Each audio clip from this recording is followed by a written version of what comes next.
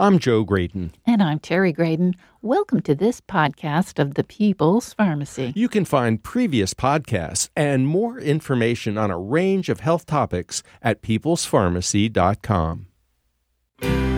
Some people are resilient and resist infections. Others are especially vulnerable to colds, flu, and COVID. This is the People's Pharmacy with Terry and Joe Graydon.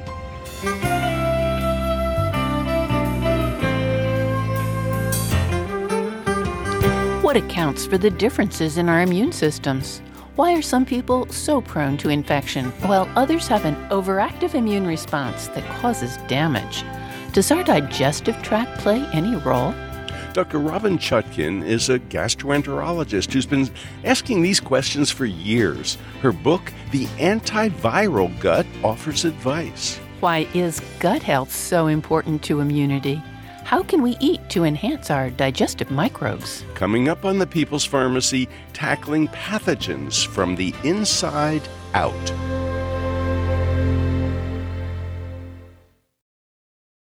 In the People's Pharmacy health headlines, the high price of insulin has been a sore point for years.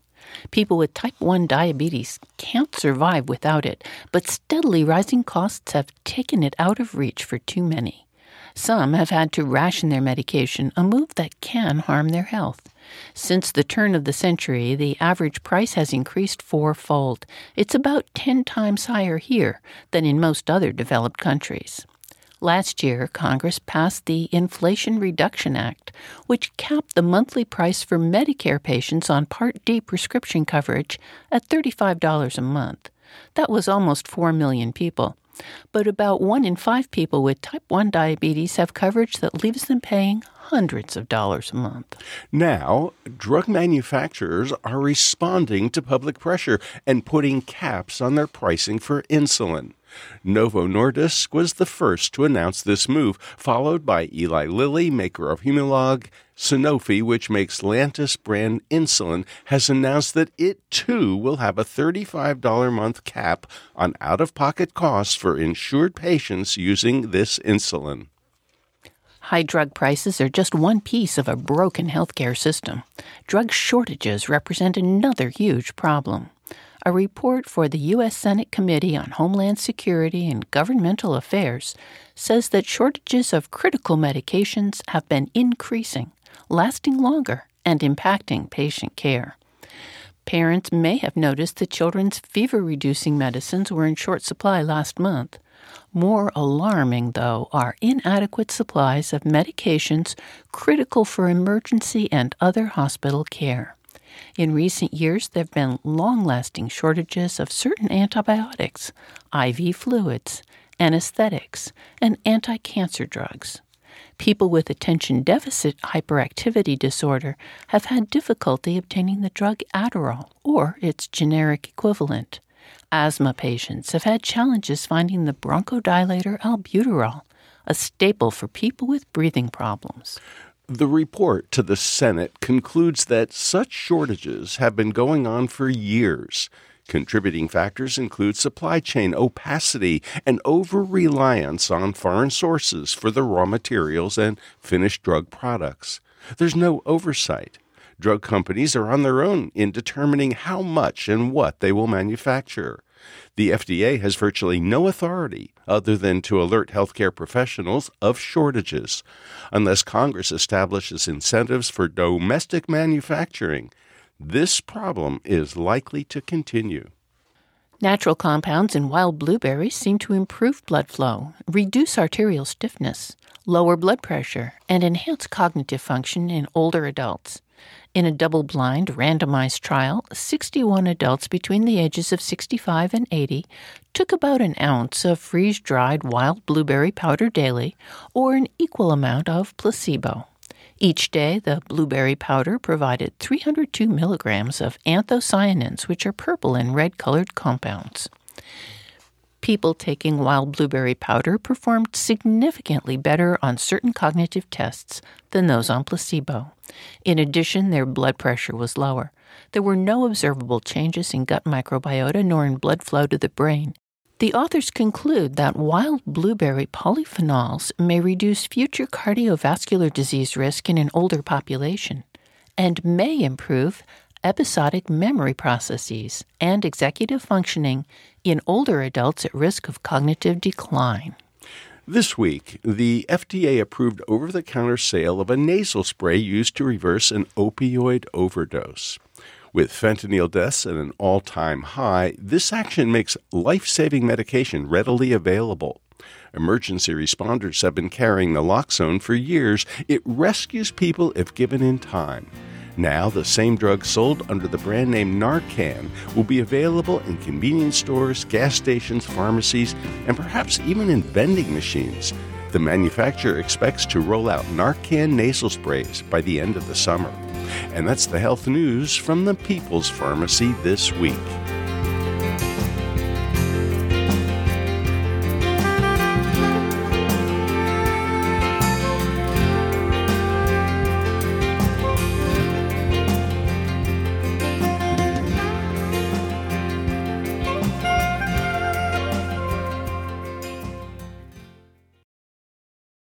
Welcome to the People's Pharmacy.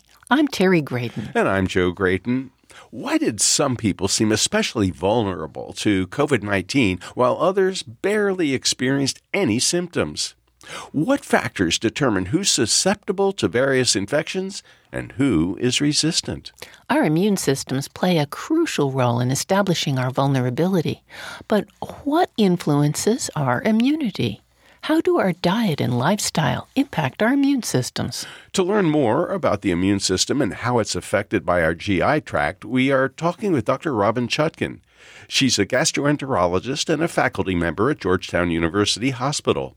Dr. Chutkan is the founder of the Digestive Center for Wellness, an integrative gastroenterology practice located in Washington, D.C.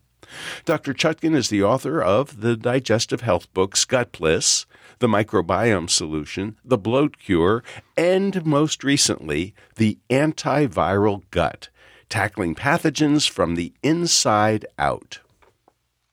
Welcome back to the People's Pharmacy, Dr. Robynne Chutkan. Thank you so much for having me. It's great to be back. Dr. Chutkan, we just love your new book, The Antiviral Gut. And I have to say, when I was in graduate school, I remember one lecture in particular on immunology.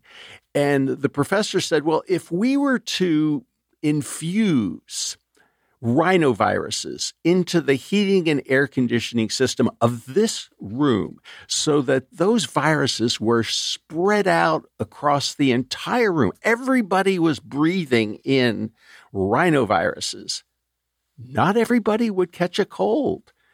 Our immune systems are amazing, but some people are more vulnerable than others. Can you tell us about this idea of why some people rarely get sick or barely have symptoms, and others seem to catch just about everything that comes down the pike? Well, you hit the nail on the head with the entire theme of the book. And if I could sum it up in one sentence, it would be that host health matters. That we, as the hosts who are hosting these viruses, our health, the strength of our immune system, and other things going on in our body, many of them located in our gut, actually determine who gets sick when exposed to a virus. And that's true of rhinovirus. It's true of SARS-CoV-2. It's true of HIV, Ebola. Our immune system and other host defenses determine whether we'll even become infected when we get exposed. And if we do get infected, also determine whether we'll be mildly asymptomatic, have no symptoms, have severe symptoms, or possibly even succumb, and who will end up with post-viral symptoms. So all of this isn't random. And it's not due to the virulence of the virus. In your professor's case with that experiment, he's talking about the same rhinovirus that everybody would be exposed to. And we see within populations, everybody exposed to the same SARS-CoV-2, the same variant, with the same degree of virulence, but we see widely varying degrees of host resilience and host susceptibility. And so really the whole point of this book was to highlight for people that there are things that we can do to be healthier hosts and to be more resilient to viruses. Dr. Chutkan, I wonder, if we have any idea what the most important factors are to determine who is resilient and who is really susceptible. Terry, it's such a great question. And a lot of the answers lie within that gut immune connection. So when I was in medical school, I didn't really have a very good sense of what the immune system was. It was a sort of ethereal concept of like immune factors and cells floating around somewhere in the body. But I don't think any of us were really sure where that was. It turns out that the vast majority of the immune system, about 70 to 80% of it, is located in the gut. It is literally along the gut lining. So you have the trillions of microbes on the inside of the gut, which of course is outside of the body. And then just across that razor thin lining, one cell thick, you have all these immune cells and processes. And it really is a hand and glove relationship. Those microbes are communicating with the immune cells across the gut lining, and they're literally guiding and modulating the immune system. They're telling them when to react, when to stand down, when to mount a big response versus a little response. And so you start to see that if you have a disruption in the microbiome or a disruption in the gut lining across which they're communicating, you're going to end up with a disrupted immune system. And so that gut immune connection is really key. There are other important host defenses, stomach acid, that doesn't just help digest food, it also unravels viral protein that gets into the body. We swallow these viruses is a very common, we can breathe them in and they get into our lungs, or we can swallow them. And in fact, we have about 100 times more of those ACE2 receptors that bind SARS-CoV-2 in our GI tract compared to in our lungs. So the GI tract is a common portal of entry, if you will, and it explains why so many people with COVID have GI symptoms. So if you have stomach acid, that affords you an additional layer of protection. There was a study that came out in 2020, a population-based study looking at 53,000 people. And that study asked a simple question: does being on an acid blocking drug like a proton pump inhibitor increase your risk of COVID? And the overwhelming answer was yes. And in fact, people taking a proton pump inhibitor once a day had double the risk, and people taking a proton pump inhibitor twice a day, as many people do, had 3 to 4 times the risk. And while that seems sort of like, wow, hot off the press, we've known for decades that these drugs, these acid blocking drugs, and the three of us have had many conversations about acid blocking drugs. So we've known for decades that they increase the risk of certain infections, enteric infections, meaning infections that affect the gut. So not just SARS-CoV-2, but other viral infections, foodborne bacterial infections, because that stomach acid is really a critical host defense for unraveling viral protein, for killing unwanted bacteria that can get into our bodies through our GI tract. So there are other considerations like that. The gut lining, it's this one cell thick lining, but it's really the only thing protecting us from the outside environment, because our GI tracts, and this is such an interesting concept. I didn't think about this at all when I was in my GI training. I have to admit, it was only about a decade or so ago that I began to realize that when you eat food and it travels down through, down that digestive superhighway, those products of digestion that are in our gut are not in our body. They're in this hollow tunnel that runs from our mouth all the way down to our anus. And food has to get absorbed through the gut lining to get into our bodies, to get assimilated inside. And so the point of that gut lining is to act as a selective barrier to allow those important nutrients, once they're properly broken down, to be assimilated into our body. Waste from cells gets excreted through the gut lining in the other direction. And of course, dead red blood cells, bacteria, etc., everything gets excreted out. And so toxins, viruses, pathogens from the environment that we swallow are in that gut lining. And a big role of the gut lining is to keep them out of the body, to keep them just there in the GI tract so they can be excreted. And we know that we excrete SARS-CoV-2. In fact, we see fecal shedding of the virus, meaning we're excreting it in stool, much, much long after we are able to detect it from the nose. So it continues to be excreted in the stool in people who have COVID after a nasal swab, etc. would be negative. And so we want that intact gut lining to make sure that these pathogens that we swallow end up, in the toilet bowl and not inside our bodies. You know what I found so interesting in reading your book, because you describe the immune system so beautifully, the adaptive versus the innate immune system. But I begin to think about it a little as threading a needle or Goldilocks, not too hot, not too cold, because if your immune system isn't up to snuff, you're going to get sick.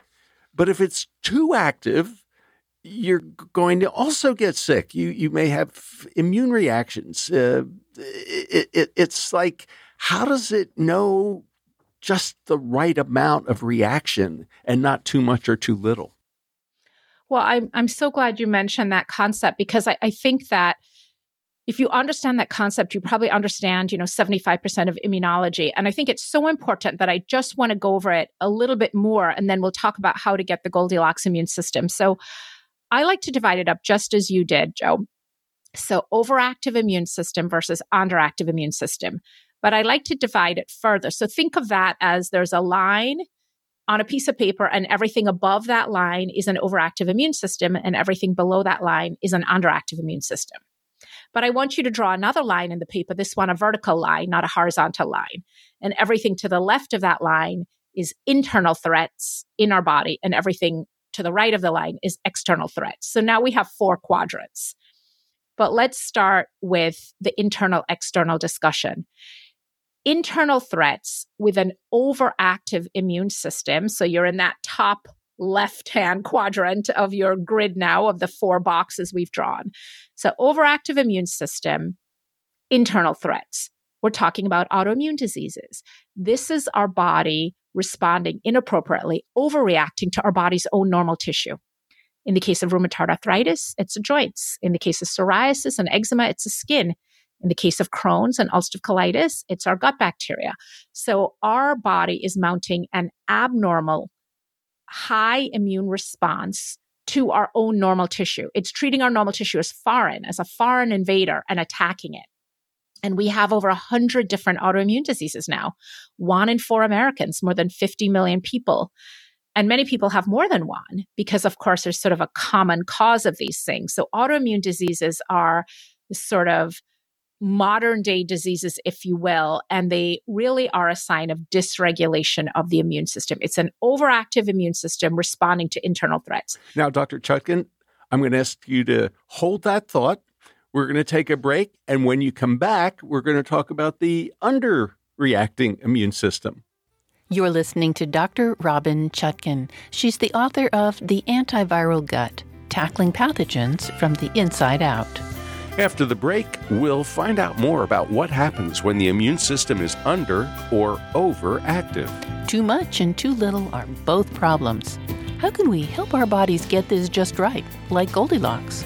We'll also learn how a patient with Crohn's disease tackled her condition with food.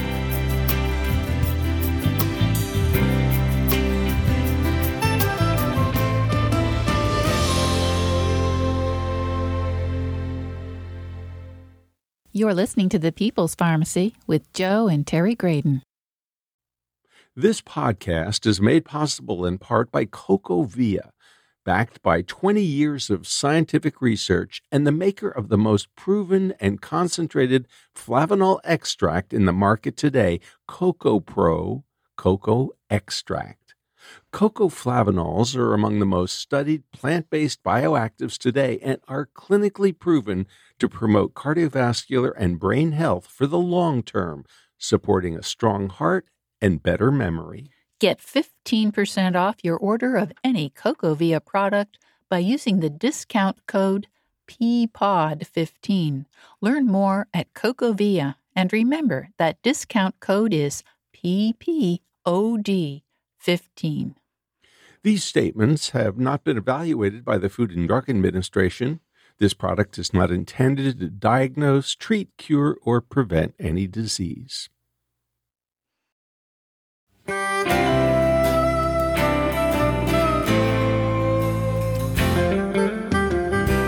Welcome back to the People's Pharmacy. I'm Joe Graydon. And I'm Terry Graydon.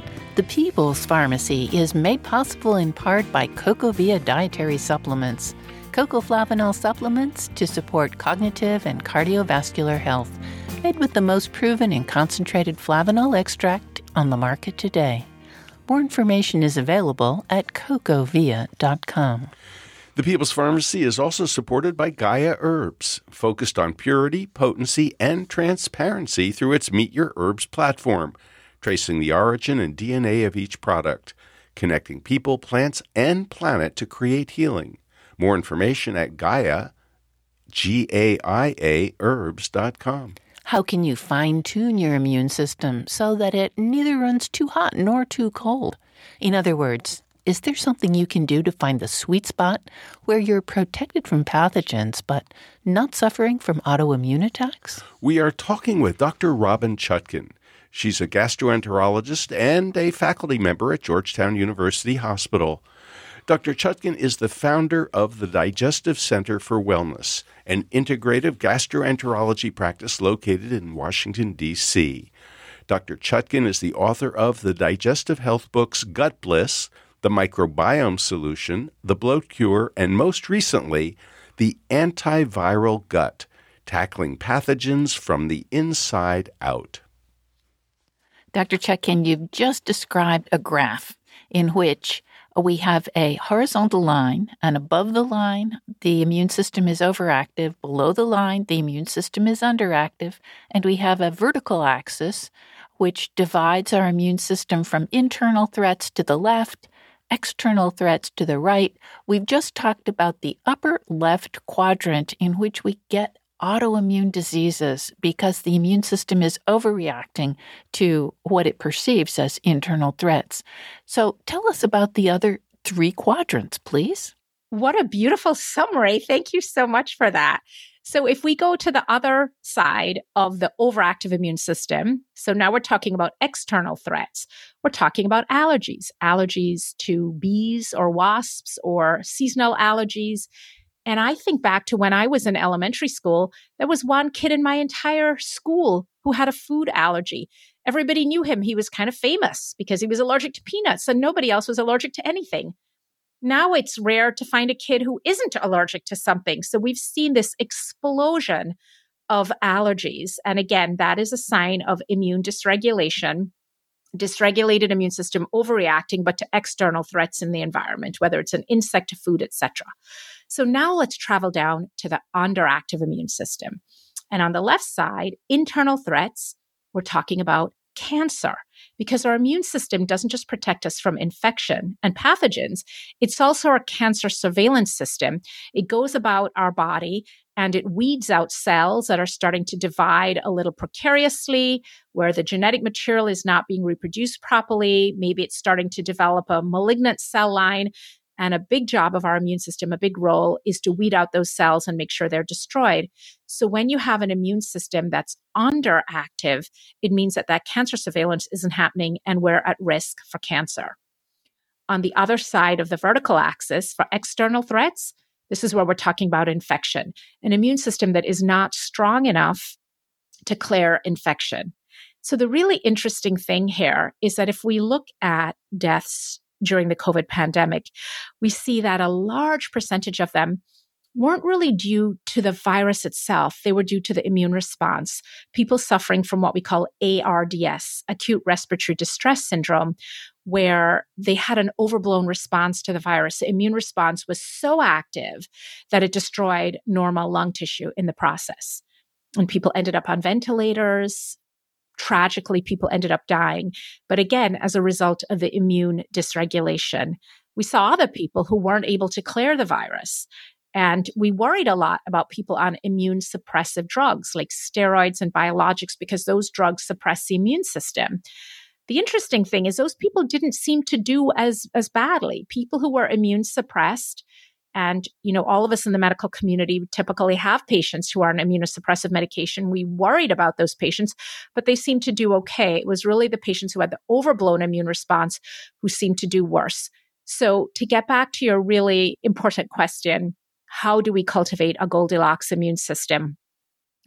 It turns out, again, that these gut bacteria are essential. They're a critical part of the response. So you want to maintain a healthy microbiome.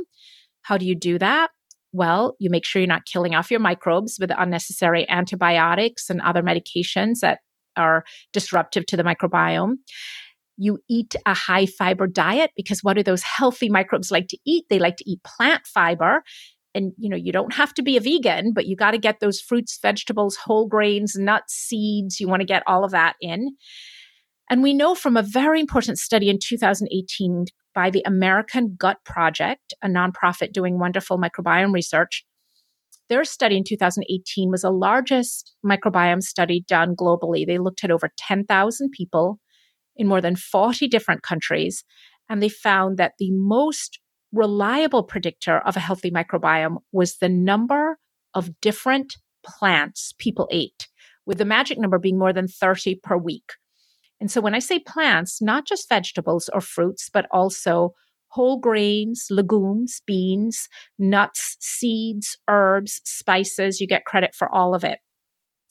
And so that really was one of the most potent indicators of a healthy microbiome. So that's something that, people listening can do right away. You can start thinking about those 30 different plants. And it might sound daunting, but I like to take a bowl of oatmeal as an example and say, okay, let's say you use some almond milk to make your oatmeal. That's 1. The oats 2, walnuts 3, pumpkin seeds 4, raisins 5, blueberries 6, little maple syrup 7. You get credit for that too. I love to add a little shaved coconut 8, cinnamon 9. You can get 9 different plant foods in a bowl of oatmeal. You can easily get another 10 in a salad. You can throw in, your lettuce, tomato, cucumber, olives, cabbage, broccoli, chickpeas. Just start throwing it in. So, if you try hard, you can get to 30 in a day, but 30 per week. And, one of the really important things about that concept is I have patients who are vegans, but they're only eating 4 or 5 different plants a week. They're stuck in that same peas, carrot, broccoli, and sweet potato rotation. So variety is very important. But when you increase your consumption of plant fiber, what happens is that you increase the amount of certain healthy bacteria in your gut. Faecalibacterium prausnitzii. F. prausnitzii is one of those important species. It's important because it is one of the main producers of short-chain fatty acids, things like butyrate, sometimes called butyric acid, propionic acid, acetate, acetic acid. And what these short-chain fatty acids do is they regulate the immune system. They help you get to that Goldilocks immune response. And they also keep the gut lining healthy. And they also feed the gut bacteria themselves that are producing them. So it's this incredibly synergistic cycle of events. And so, patients come to see me and they want to know, what can I do to improve my gut immune connection? Is there a supplement? What should I do? What complicated steps do I need to take? And I remind them, you just need to eat more plants as the number one step that you need to do. And then you need to have a careful look in your medicine cabinet and think about medications you might be taking that could be harmful to either the microbiome or the gut lining or stomach acid. So are you taking nonsteroidal anti-inflammatory drugs that are making little holes in your gut lining?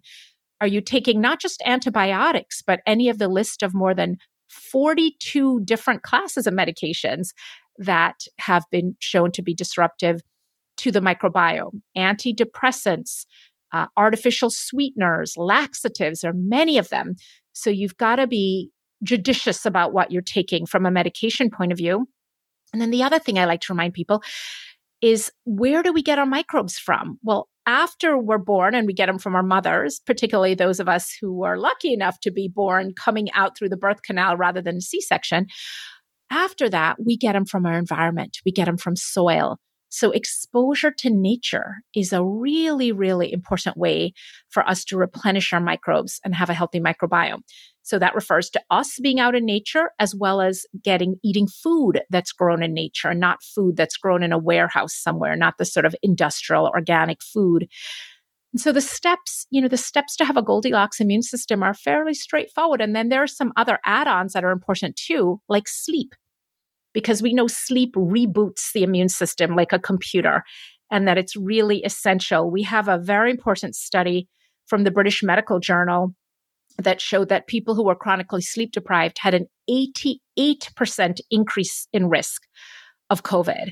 So sleep is essential. We know that controlling stress is important. We see stress as a risk factor for morbidity and mortality with this pandemic. So there are other things too that are maybe not directly related to the gut, but that are really important for keeping it all humming along and functioning well. And of course, getting out in nature might help you control your stress. I do want to ask about medications. You said you need to pay attention to what's in your medicine cabinet. And I want to ask you about a patient that you treated early in your career, a woman with severe Crohn's disease. She came to you and you prescribed medications because that's what you would learn to do. Can you tell us what happened? Yes.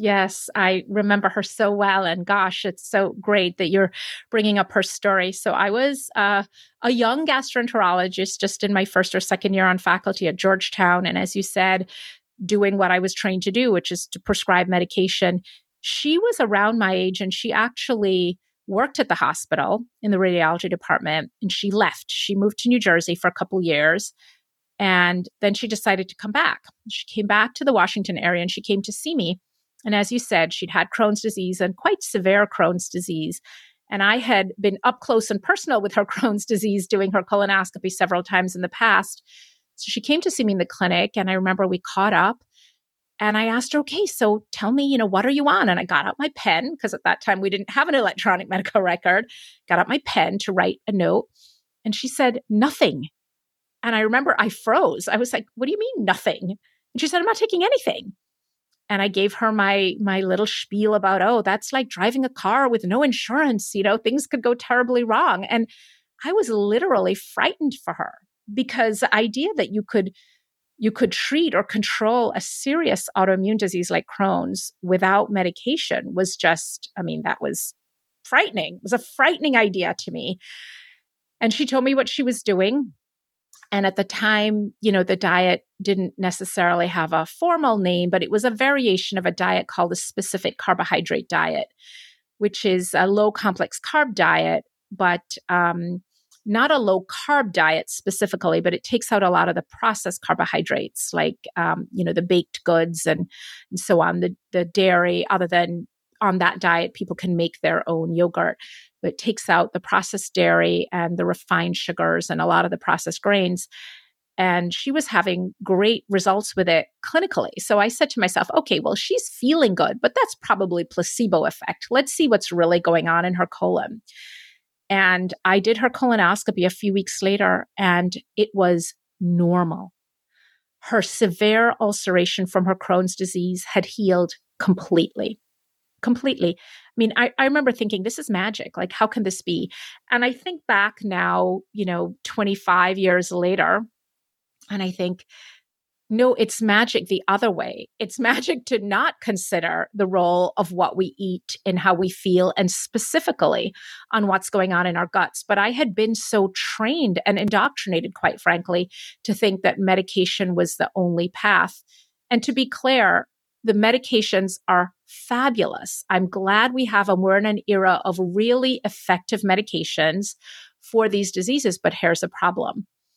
When you treat a disease that is an overactive immune system, like Crohn's, it's an autoimmune disease, you treat it by suppressing the immune system. So now you're down in that, below that horizontal line.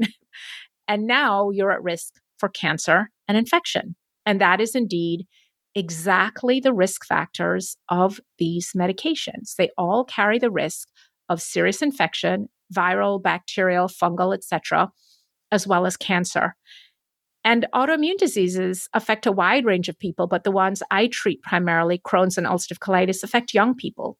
And so we're talking about putting people in their teens and early 20s and 30s on medications for life that have these potentially very deleterious side effects. So this patient was the first person who really opened my eyes to what was possible and sort of, began my journey to see how we could treat these diseases with a food as medicine approach.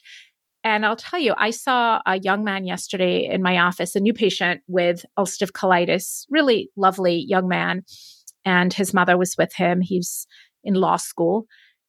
And he had been on these drugs for a long time. And he said, the drugs really helped me, particularly in high school when I was diagnosed. I just wanted to be a kid and, do what the other kids were doing. And I didn't want to be having 20 bloody bowel movements a day and, having accidents. So he said, I was very grateful to the drugs. He was on Remicade initially, infliximab, one of the first monoclonal antibody biologic drugs that we had for inflammatory bowel disease. So he said he was very grateful, but what he has noticed over the last decade is that he's just not well. He's sick all the time. I mean, yes, his colitis has improved a lot, but he's sickly. He has colds, his skin, he's gotten really bad acne. He's sick all the time. He had COVID twice, serious episodes both times. And so he can feel that his immune system is suppressed, where he's sort of half-mast. And one of the things, it's really important to make sure people are good candidates for a food as medicine approach. Some people, quite frankly, are just too sick. There are many patients who I say, you actually would probably benefit from going on a bigger gun medication like a biologic to get your disease inactive enough to a point where we can treat it nutritionally. Or sometimes people have strictures. If you have Crohn's, you can have narrowing in the intestine. And it's a mechanical narrowing. And I explain, no amount of kale is going to open this back up. You probably need to have this addressed surgically. And then we can really think about nutritional therapy to prevent recurrence. So just as we need to be judicious with our pharmaceuticals, we need to be judicious and realistic about what food can do. Food can do a lot, but it is also not magic. And in this particular case with this young man, he was a great candidate. He was already a pretty good eater. He was very committed to making some changes to his diet.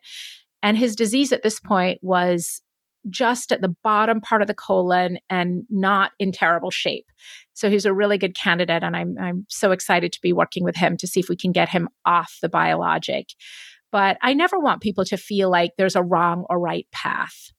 There's a path that's right for them. And if you're at the point in your life where you sort of, you just need the quick fix to get this taken care of, you can't maybe make that commitment to diet and lifestyle, that's not wrong. But it is also important for people to know that there are other paths out there for treating these diseases without the immunosuppression. We have other medications for autoimmune diseases that don't suppress the immune system. They tend to be not as efficacious, but sometimes using one of those medications with the diet and lifestyle can really get people where they need to go. So I always want people to know there are lots of options out there. We have a lot of tools in our toolbox, and trying to find the right tool for people, and particularly the tools where the side effects aren't worse than the actual disease. That's important. You're listening to Dr. Robynne Chutkan. She's a gastroenterologist and a faculty member at Georgetown University Hospital. Her most recent book is The Antiviral Gut, Tackling Pathogens from the Inside Out. After the break, we'll find out why the mucin lining your digestive tract is critical in protecting you from viruses. How do microbes interact with mucus? And how do medications affect our digestive lining? When the gastrointestinal tract loses integrity, the leaky gut that results can have serious consequences. Dr. Chutkan shares her plan for supporting an antiviral gut. She also tells us about some of her favorite foods to help.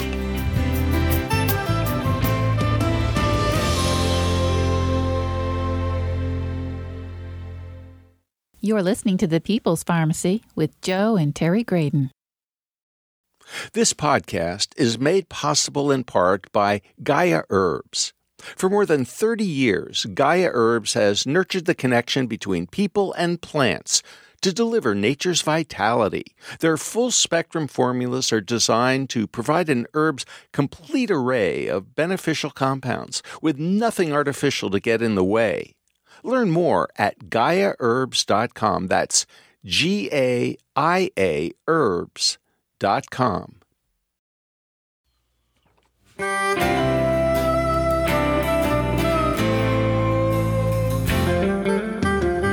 Welcome back to The People's Pharmacy. I'm Terry Graydon. And I'm Joe Graydon. The People's Pharmacy is made possible in part by CocoVia Dietary Supplements. CocoVia Cardia Health is offered in both convenient capsule and powder formats. with each serving containing 500 milligrams of cocoflavanols to support heart health. More information at cocovia.com. And by Gaia Herbs. Their formulas are designed to provide an herb's complete array of beneficial compounds with nothing artificial. More information at Gaia, Gaia herbs.com. Today we are talking about supporting your digestive tract so that it can protect you from invading pathogens. The lining of your digestive tract is especially important, but we don't often think about it. What should we be doing differently? For answers, we're talking with Dr. Robynne Chutkan, a board-certified gastroenterologist. She's a faculty member at Georgetown University Hospital and is the founder of the Digestive Center for Wellness, an integrative gastroenterology practice in Washington, D.C. Dr. Chutkan is the author of the digestive health books Gut Bliss, The Microbiome Solution, The Bloat Cure, and The Antiviral Gut, Tackling Pathogens from the Inside Out. Dr. Chutkan, you've just been explaining the benefits and risks of some of the most popular pharmaceuticals in the pharmacy. I mean, we're talking about billion-dollar drugs, Enbrel, Humira, these biologics, and they do work very well, but they do have an impact on the immune system. And so we hear on those commercials things like lymphoma, and we hear about other infections, and watch out for tuberculosis. And so I guess, they're double-edged swords, as are so many of the medications that we rely on a daily basis, like the NSAIDs, ibuprofen, naproxen that people take for their aches and pains. But I've got a different question for you. When I was in graduate school, the head of the physiology department at the University of Michigan was a famous researcher by the name of Davenport.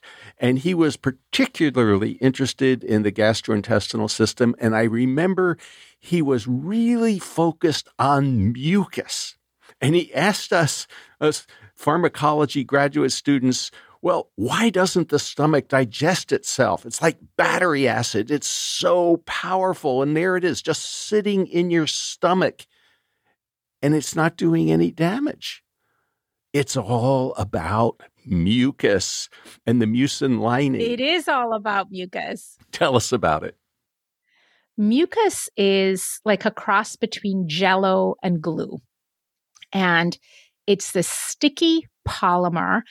And people think of mucus, first of all, as coming from the lungs. But the reality is most of the mucus in our body is made in our GI tract, about 1.5 liters a day.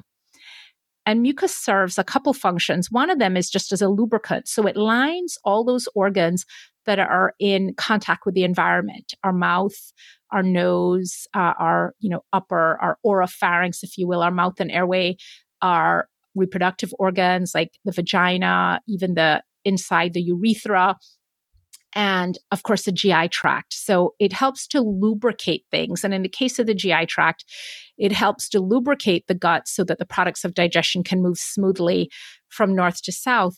But it also has another purpose. One purpose is a barrier. So between the microbes that are floating around in the gut and the gut lining is a thick layer of mucus. And so that helps to protect the gut lining. And the other is that mucus has enzymes in it that can actually degrade viruses that get in. So mucus traps viruses like SARS-CoV-2 in its sticky matrix. And then it has enzymes that will degrade and sort of dissolve the virus. And then, of course, you have those cilia, those finger-like projections in the lungs that can move the virus up and out. And if you swallow it, ideally, stomach acid works on it some more. So you see how this is all designed to work together. So it's like your body's internal flypaper that catches these viruses. And, there's this, when we think about this concept of super spreaders, we know that super spreader events aren't explained by differences in the virus. They're not based on viral behavior. You can have a large gathering where few people, if any, get a virus, or you can have a small event where everybody gets it. And of course, there are things like how close you're in contact with people, whether you're indoors or outdoors. But it turns out that when some people sneeze on you and transmit a virus versus somebody else who's infected sneezes on you and doesn't, it has to do with the mucus of the person who's sneezing on you. Because if you have somebody whose mucus is very potent and it has trapped the virus, and the mucins, the proteins in their mucus have killed the virus, they're going to sneeze on you and they're going to transmit dead virus and you're not going to get infected. But if somebody sneezes on you whose mucus is a little less potent and the mucins in their virus may not have done as good a job as at trapping and killing the virus, they are going to infect you. And what's really interesting is that so the mucus can physically trap viral invaders. It has enzymes that degrade viral proteins, and it has antibodies that can neutralize them. And mucins in saliva and breast milk also have antiviral activity that can inhibit even potent viruses like HIV. So again, the quality of these host defenses is really important. And so when we think about something like mucus, we know that people who smoke, for example, have mucus that is much, much less potent in terms of its ability to protect us from pathogens. Being dehydrated would also affect your mucus. And so again, there are some genetic factors with all of these things, that many of these things are things that we can improve ourselves. We can drink more water. We can stop smoking.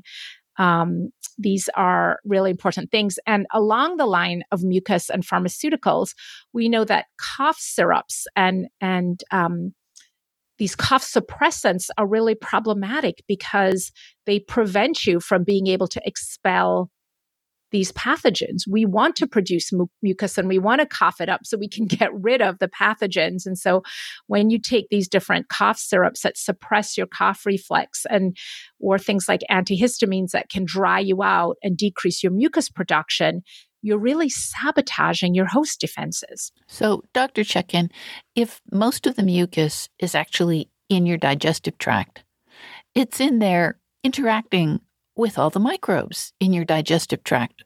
What's the impact of the microbes? Well, the microbes have to, we don't want those microbes to penetrate through the gut lining. They're in the gut lumen for a reason. That's where we want to keep them. And so it provides, the intestinal epithelial barrier is only 1 cell thick. So the mucus really buffs up that barrier and provides an additional zone of protection. Because when we look at, for example, there was a microbiome study done at University of Massachusetts in 2021. And that study found that the most important predictor of outcome from COVID was actually the composition of the microbiome. They found high levels of a bacteria called Enterococcus faecalis was associated with worse outcomes and death. And high levels, conversely, of the bacteria referred to earlier, Faecalibacterium prausnitzii, was associated with good outcomes.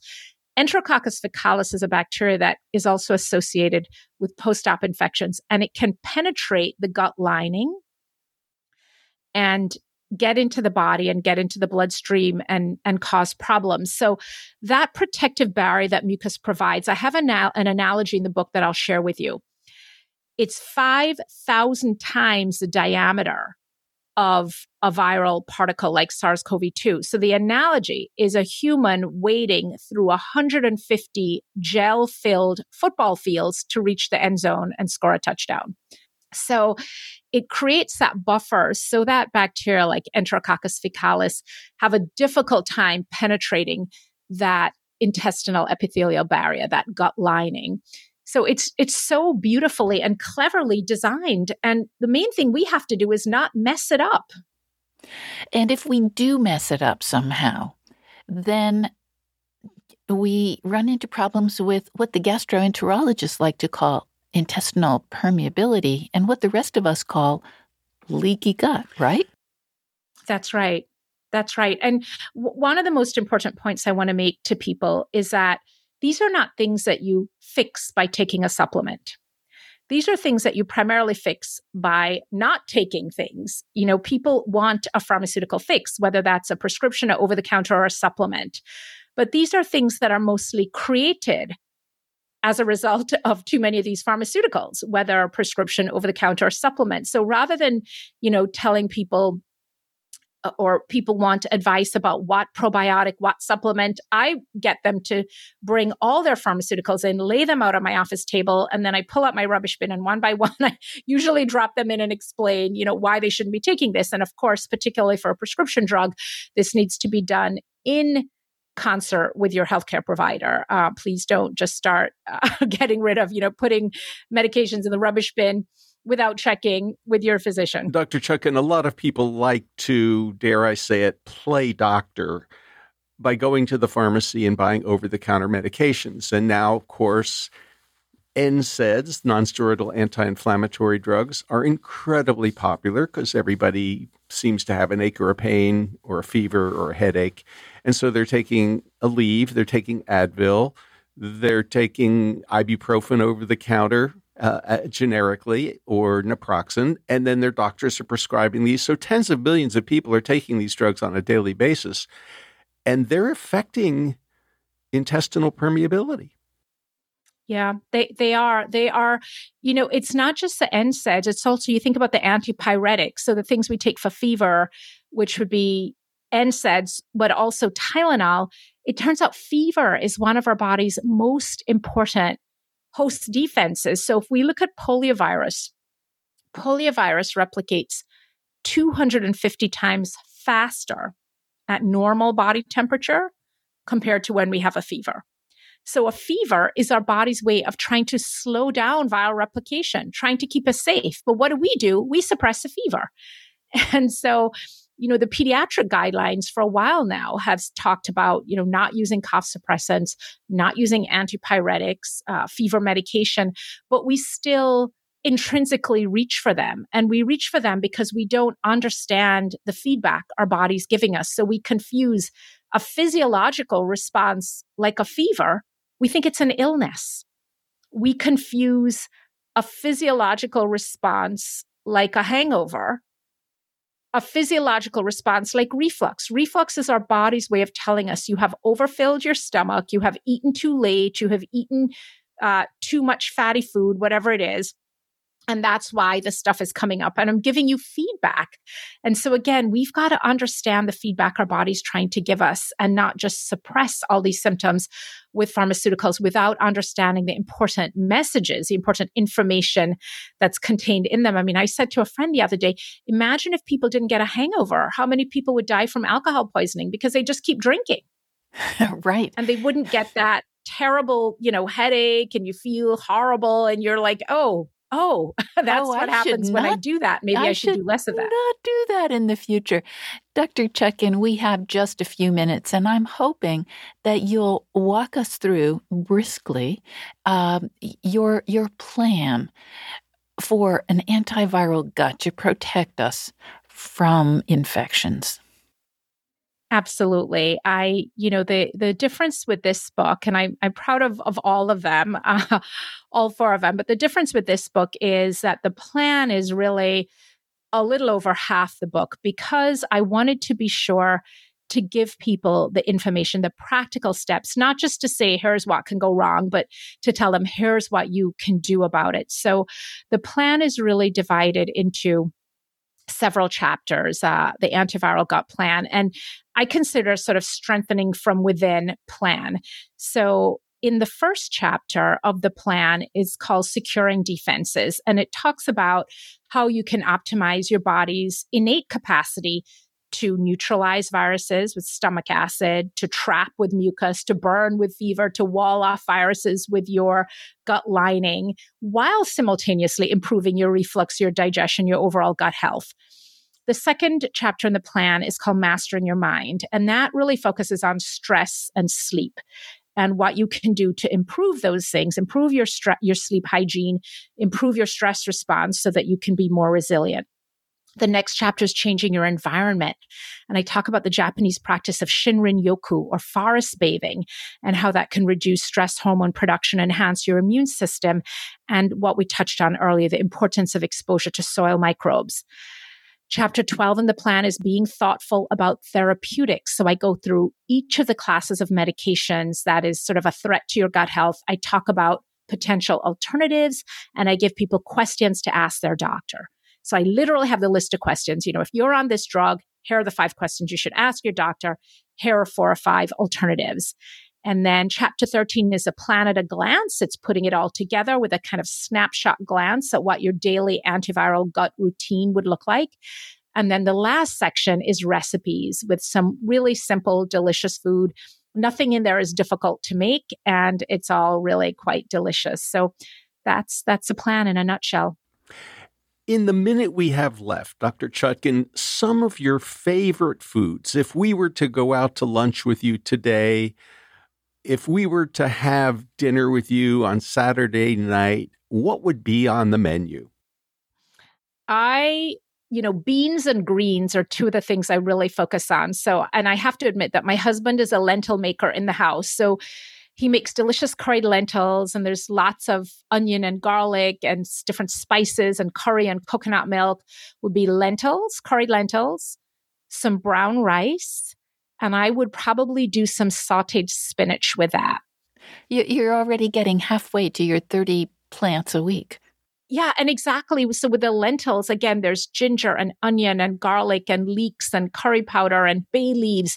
So there's, probably 6 or 7 different plants in there along with the lentils. It sounds nutritious as well as delicious. Dr. Robynne Chutkan, thank you so much for talking with us on the People's Pharmacy today. Always such a pleasure to be with you on the People's Pharmacy. I love the work you do. Wonderful to be a part of this.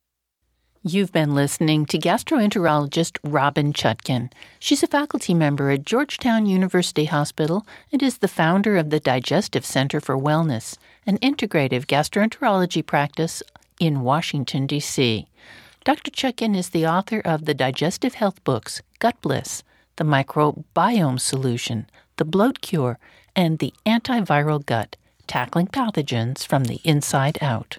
Lynn Siegel produced today's show. Al Wodarski engineered. Dave Graydon edits our interviews. B.J. Liederman composed our theme music. This show is a co-production of North Carolina Public Radio, WUNC, with the People's Pharmacy.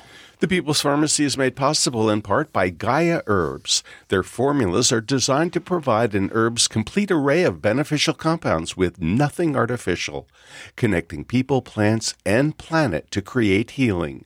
More information at Gaia, Gaia herbs.com. We also get support from CocoVia Dietary Supplements.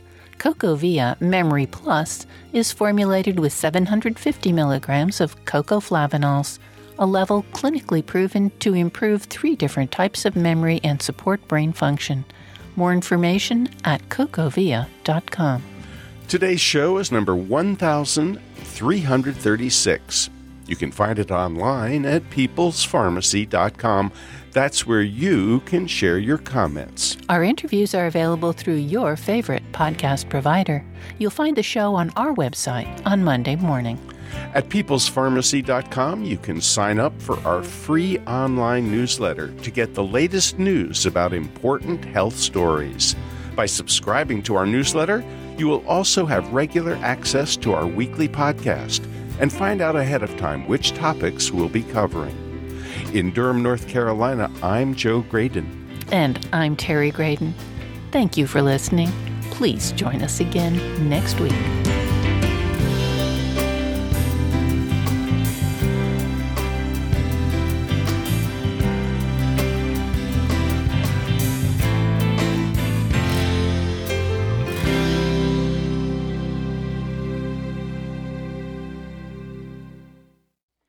Thank you for listening to the People's Pharmacy Podcast. It's an honor and a pleasure to bring you our award-winning program week in and week out.